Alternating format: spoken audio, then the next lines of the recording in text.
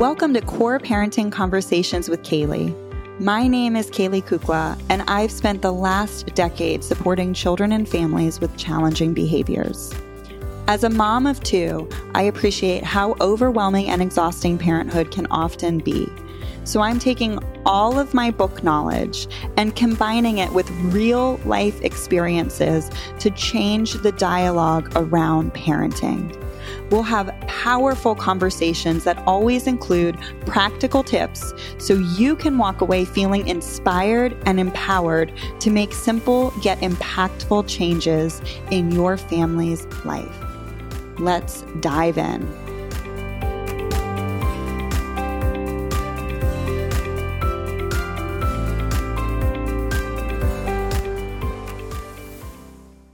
Welcome to this episode of Core Parenting Conversations with Kaylee.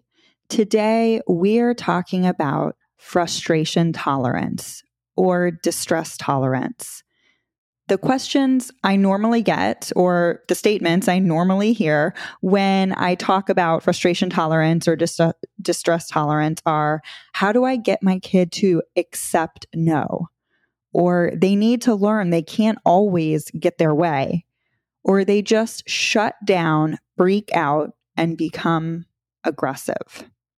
I wanted to put together this podcast for you, and it's based on an upcoming workshop because this is just such a common concern and challenge that parents face. And even the most empathetic parents really see that their child is having a hard time and they just don't know what to do.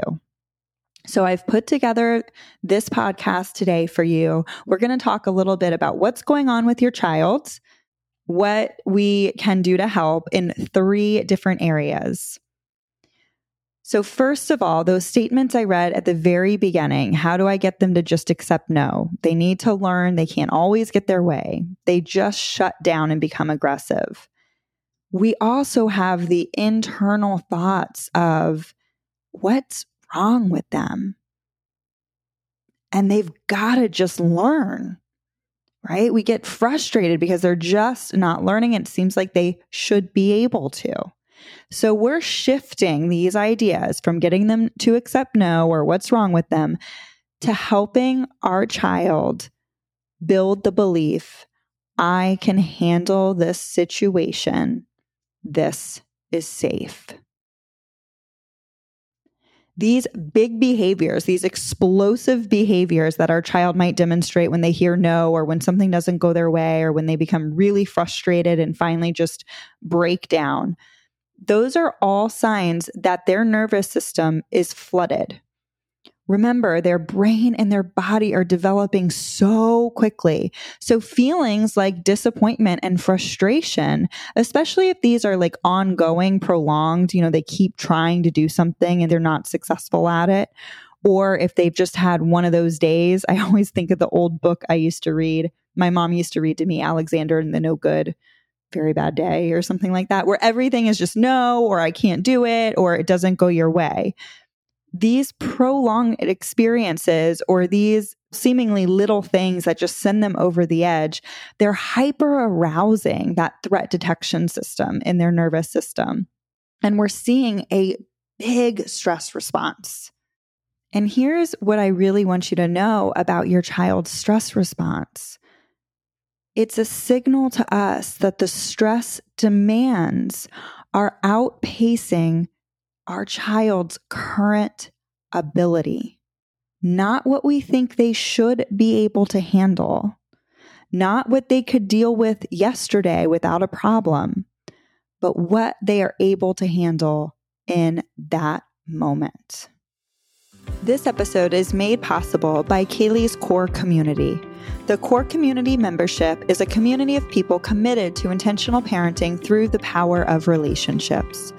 All members gain access to the Vault, which has over 20 workshops on topics ranging from parental triggers to whining, with a new one added every single month on so many various topics. Members also get workbooks, journals, inventories, books for children, and a weekly Q&A with Kaylee. all within a private website and a private Facebook group where we share weekly commitments, parenting wins, encouragement, and solidarity for those tough parenting moments. Learn more at www.kayleekukla.com/core, COR, which stands for Centered on Relationships. The link is in the show notes. Now back to this core conversation.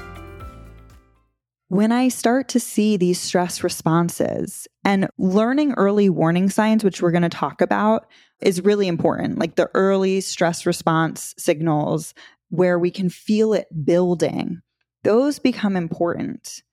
Because when we pick up on those, instead of starting to walk on eggshells, try and make it better, try and fix it, jump in and rescue them, what we want to do is we want to try and buffer the stress, either by slowing down the stressor, how much is coming at them, changing the stressor, shifting the situation a little bit, or helping them navigate the situation emotionally. So that might just be, becoming validating or holding space for their big feelings so they can build up that tolerance in a safe way.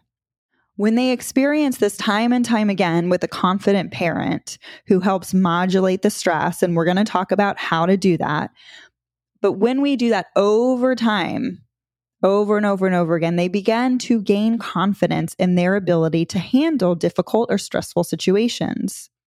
Now, hear me when I say stress is not a negative thing. It's not a bad thing. Stress, any sort of dysregulation that we experience, that's a sign, a signal to our body to change something, to do something. So stress really helps us take action. So we don't want to create a stress-free environment for our child. We don't want to try and rescue them from every situation. We don't want to wrap them in bubble wrap and never let them experience these little doses of life that help them gain that confidence and gain that experience. But when the load greatly outpaces their ability to process what's going on and respond to it, the stress can become harmful and cause these massive stress responses like fight, flight, or freeze. This is a delicate and often exhausting dance we dance as parents. It changes rapidly with our children, and it can feel like a moving target because it can change day to day. I mean, think about our stress tolerance day to day. Some days we wake up and we can just roll with it and take on the world, and other days it's just this chronic feeling of overwhelm. Our children are the same way with much less life experience than we have. So sometimes it can feel like a moving target because you just don't know what you're getting that day. And that's okay. And that's normal. So attuning to your child and being present in that moment is so important. And the strategies I'm going to share with you today are all about attunement. So if you're listening to this so far and you're like, wait a minute, Kaylee, I'm supposed to let my child experience stress because that's how they build resiliency and confidence, but not too much, because if it outpaces their ability, then the demands are too high and then it's just going to be a full-blown stress response. What? That doesn't even make sense. Okay, I want to use an analogy of weightlifting because I love to weightlift. I've done it for over 10 years. And just today, actually at the gym, the day I'm recording this episode, I lifted over 100 pounds over my head. I did not start there. So I love using analogies that have to do with like physical strength with emotional stuff because I feel like the physicality piece of this is much more tangible, where the emotional stuff can feel more abstract and we're less familiar with it. So think about if I, as a newbie, never really lifted weight before, went up to 100+ pound barbell and tried to pick it up over my head, I would probably either A, not even be able to make it budge, right? Or B, really hurt myself. When I started, I remember starting lifting a barbell. I remember using an empty barbell, a female 35-pound barbell. Over time and with support, I was able to add weight. So I didn't make a 20-pound jump right away. No, I made a 5-pound jump and then 10 pounds. And I slowly added weight over time and with a lot of practice and support. I had coaches there helping me with my form and technique. They were ones that encouraged me to do a little more. You can do that. I had friends cheering me on. So with that time, practice, and support, I was able to get to the point now where I can be really confident in lifting over 100 pounds over my head. This is so true with emotional resiliency, this frustration tolerance we're trying to build with our children. Children slowly build up their stamina, their confidence, their stress load capacity over time due to brain maturation. We cannot rush the basic neurological development that's going on throughout early childhood, throughout adolescence, and into the early 20s. We can't rush it. So with time and supported experiences, our children will develop the belief that I can handle this. This is uncomfortable. This is frustrating, but I am confident in my ability to figure this out. Right? So how can we become that confident parent when we step into the situation with our children? That's the question I'm going to answer today. I have a proactive strategy for you to use before you step into a situation that might be tricky with your child. I have an in-the-moment strategy and then a reflective strategy when everything explodes. What do we do after? I wrote a deep dive workshop all about frustration tolerance, which I'm hosting this upcoming Wednesday, which is June 22nd. So if you're listening to this on the day the podcast comes out, on the 20th, you can catch it live this Wednesday if you want to go ahead and register for it. If you're listening to this podcast afterwards, it will be inside the core membership vault because core members have access to all the past workshops and all the materials I put out, all the ebooks, all the books for children, all the checklists, all the inventories. So for this podcast, I've pulled 3 strategies out of that. These 3 strategies are ones that I use for all children, regardless of the age. It may just sound different depending on if I'm talking to a little toddler or a teenager, because we can always narrate what we see for an infant or follow the infant's pacing and slow down. All the way through teenagers, we can help them think through, so slow down the situations by getting curious with them and asking something like, what will happen if such and such? So these are great strategies across the age range. They're also phenomenal strategies for the neurodivergent population. I use them regularly for children with all different diagnoses or learning differences or any of that, and neurotypical children. I use them with everyone. I love these. I use them with myself sometimes. So let's go ahead and dive in. Okay, so for the sake of illustration, I'm going to use the game Jenga to illustrate these different strategies. If you're unfamiliar with Jenga, it's a game where you stack little rectangular wooden blocks in a 3x3 pattern. You stack it up, and then you take turns removing the blocks. And you have to remove the blocks very slowly because the whole goal is not to knock over the tower, not to be the one that removes the last piece that knocks down the tower.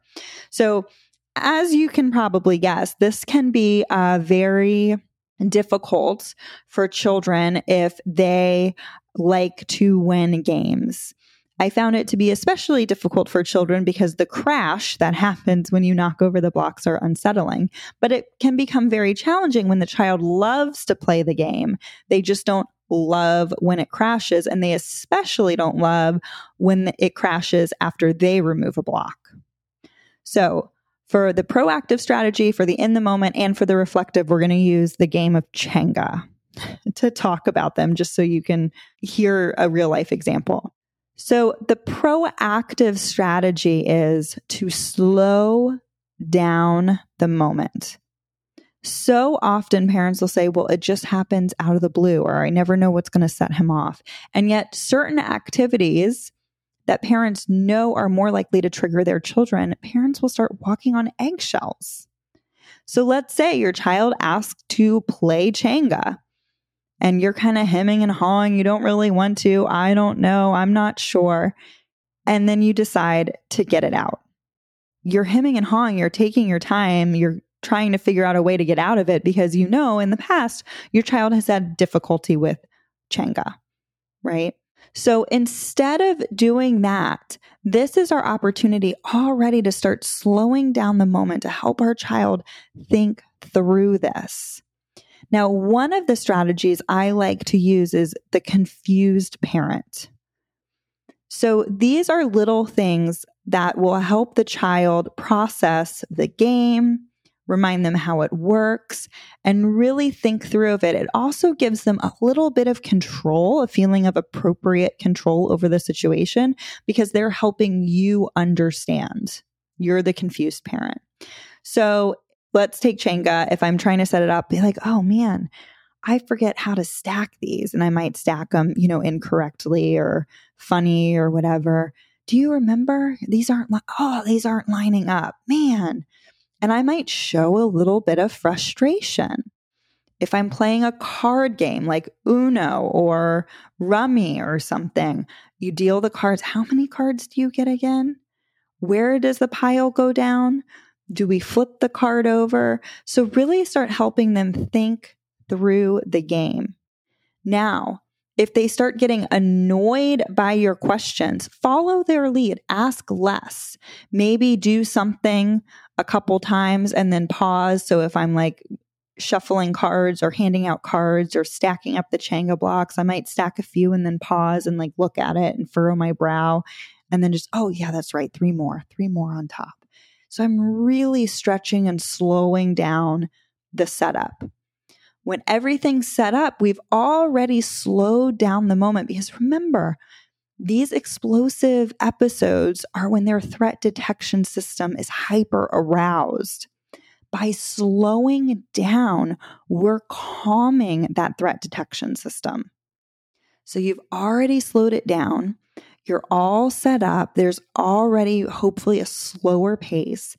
And now I'm going to talk proactively about, oh, wait, what happens if it falls?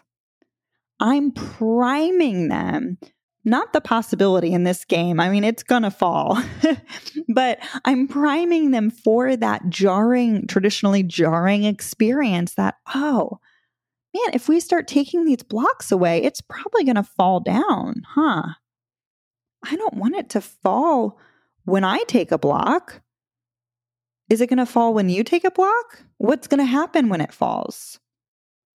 So see, I've already started tickling that part of their brain, tickling this idea that it's priming the brain for this is a real possibility that it could happen. Also try and activate some curiosity.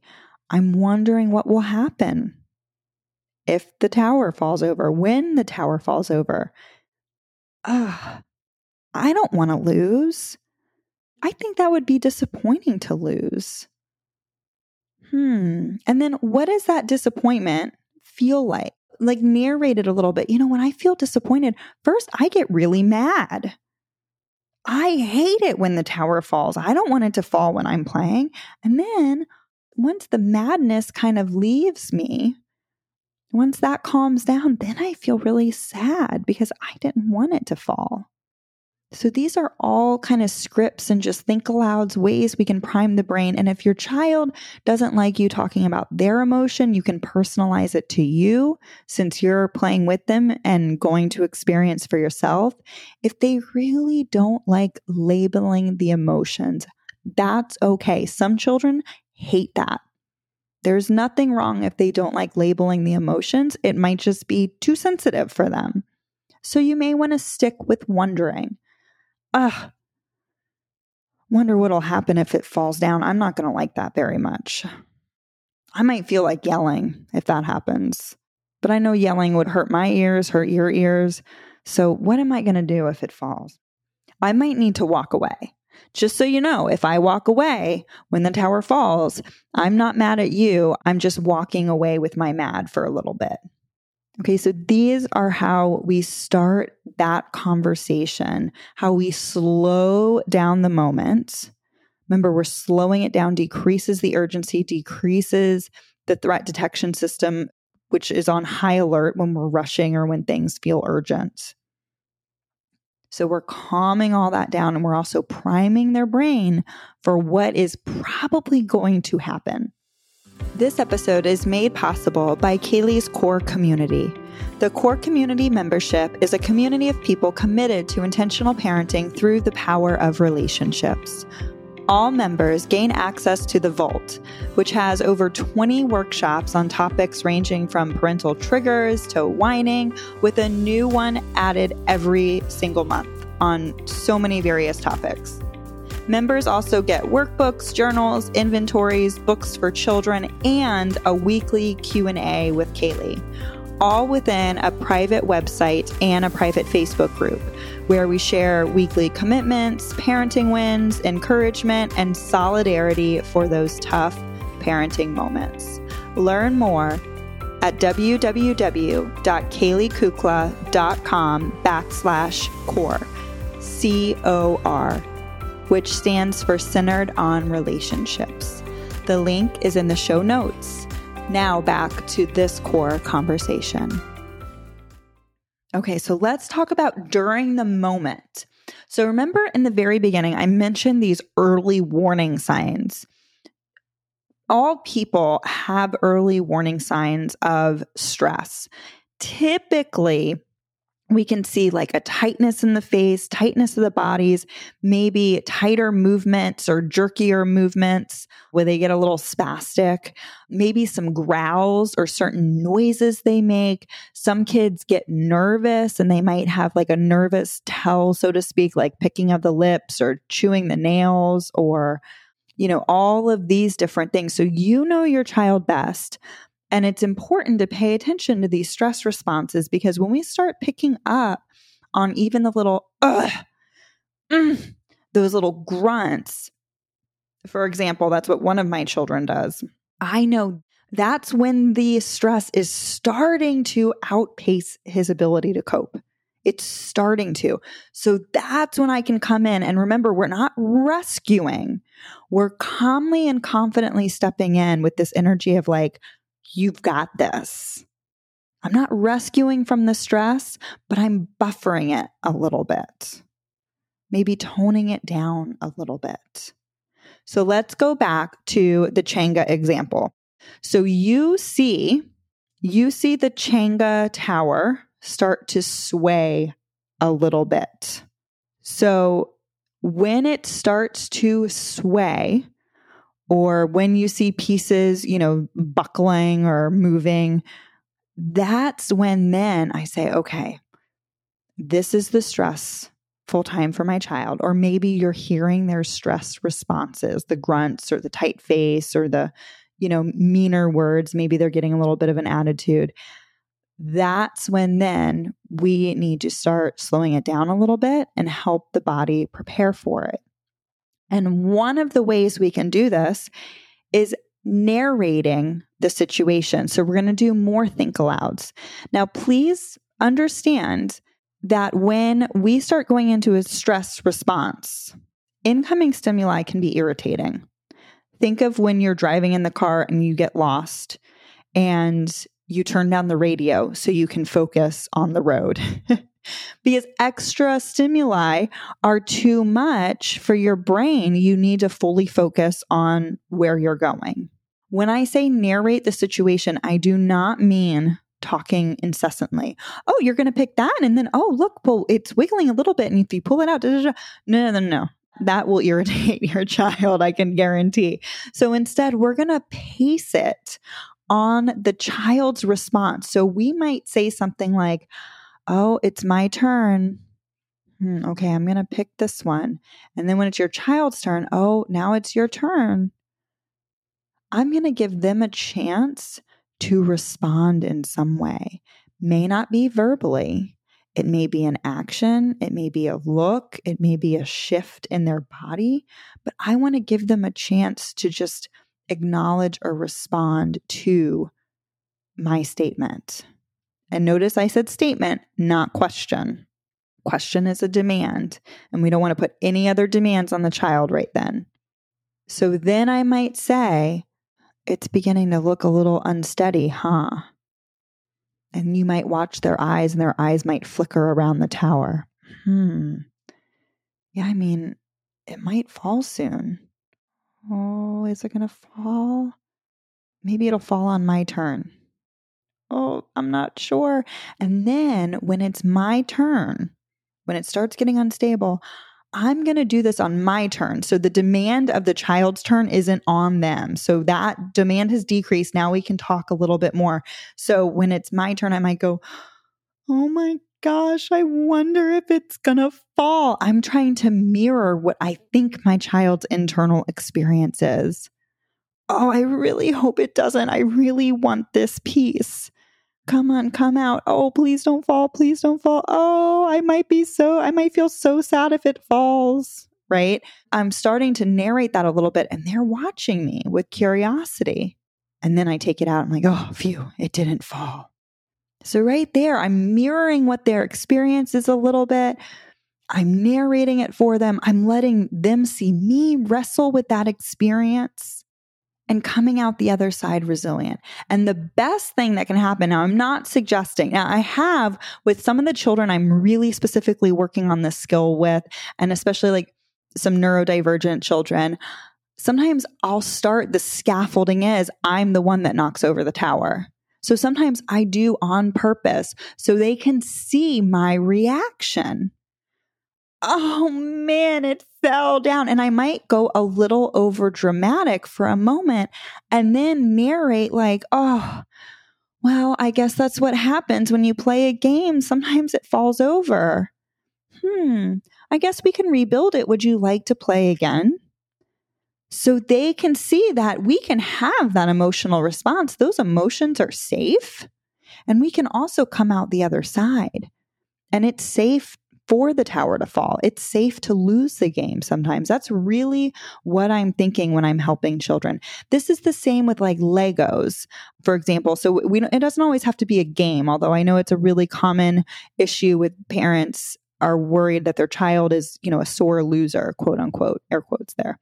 But I also do this for kiddos who, if the Legos aren't lining up or their creation, their drawing didn't turn out the way they wanted. There's so many examples of this in early childhood, right? Because there's so many new skills. And I find particularly in this age of like 5, 6, 7, where oftentimes they can get these ideas in their head. They want to be these big kids and maybe their motor skills aren't quite there yet. Sometimes those little dang Legos, they're so tricky and I have difficulty taking them apart or putting them back together. And so I completely understand my child's frustration.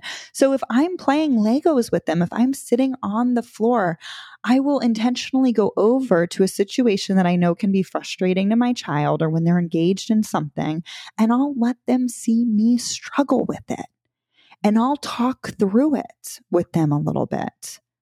I'll get curious about it. Well, what do you think I should do? I'll let them have a little bit of control. So it's not directly threatening them, right? They're not the one frustrated with the Legos in that moment, but they're helping me wrestle with that frustration. So it's a little safer for them. It's not as vulnerable as when they're experiencing frustration.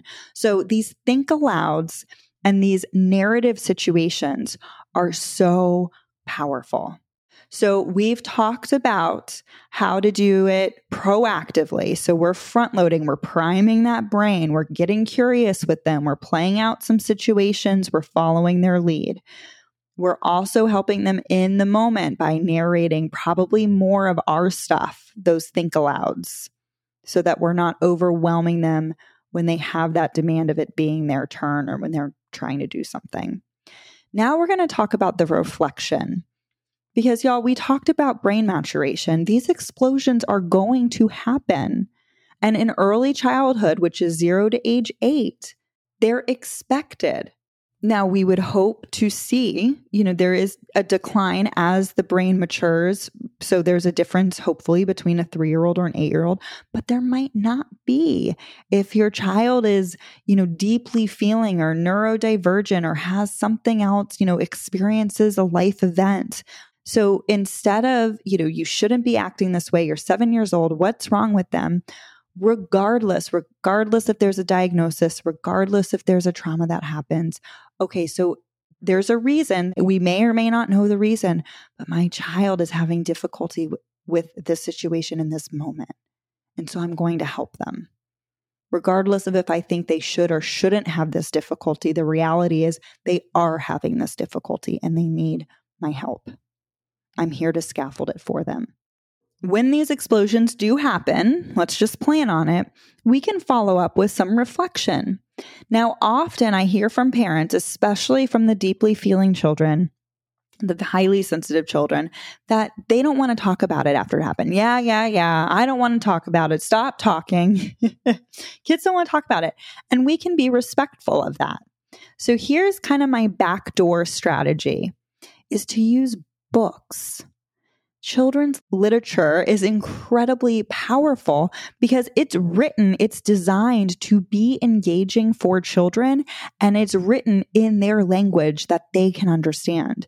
So we can use it with them, and it's really effective. So I will strategically, first of all, I rotate my books.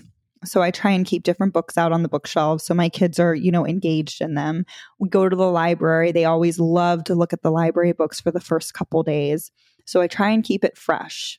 And I'll put out books there that I know deal with the emotion of disappointment or frustration, that frustration tolerance, that resiliency, trying and trying again, those type of skills. I have those books available to my children. I'll put them out, and I'll also read to them. Either if they want to read at bedtime, sometimes they want to read their comfort books at bedtime. So maybe at the breakfast table or before nap time, or even listening to book recordings in the car. So here are some books that I really love, and you don't have to write them down. If you're listening to this while you're doing something or driving, I will put them in the show notes so you have access to them. But here are a few of my favorites and my children's favorites. So Schubert Rants and Raves, which is a part of the Schubert collection by Dr. Becky Bailey, it's Conscious Discipline. All of those books are phenomenal. There's 6 of them. But Schubert Rants and Raves specifically talks about disappointment and having an explosive reaction. And then eventually he feels mad and then he feels sad. Try and Stick With It with Sherry Miners. I love this one because it talks about different things we can do when we get frustrated. So we can keep trying, we can walk away, we can ask for help. So it really explicitly goes over different strategies children can use when they get frustrated. Jabari Tries by Gaia Cornwell. I love both Jabari. There's Jabari Jumps and Jabari Tries. For this podcast, Jabari Tries is phenomenal. It talks about Jabari getting frustrated. His dad comes over and emotion coaches him through that frustration. I Can Do Hard Things by Gabby Garcia. This is a book of affirmations for kids that I tear up every time I read it because they're affirmations I need to. I just find this book so endearing. Also, Daniel Tiger, I Feel Mad. My 4-year-old, when I ask him, what books do you like about the feeling mad or frustrated? He's like, Daniel Tiger. It's still his favorite, which I love. It's a little board book, and it's based on the Daniel Tiger song of If You Feel So Mad. If you feel so mad and you want to roar, take a deep breath and count to 4. So we sing that a lot. And then Ravi's Roar, also a favorite of my 4-year-olds, by Tom Percival. And that talks about a child who gets really frustrated because he's the youngest. He can't play with the other kids. He can't do what he wants like the other kids. And he turns into a tiger and he roars. And it's just a great little illustration of what that's like and how to repair after we do that. So these are just great books. And so what I do is we read the books, and as I'm reading, I'll reflect on one of my experiences. And if the child seems to respond to that, I might even gently throw in oh, man, Ravi can't reach the monkey bars at the playground. Remember the other day you couldn't reach the monkey bars either. Man, that was frustrating. I remember it seemed like you were frustrated. And then I'll just move on. I'm not initiating this whole therapy session with my child while we're reading a book. I'll just kind of throw it out there because then the child children can naturally connect with the books and take those lessons and internalize and process them without maybe even externally processing it with you.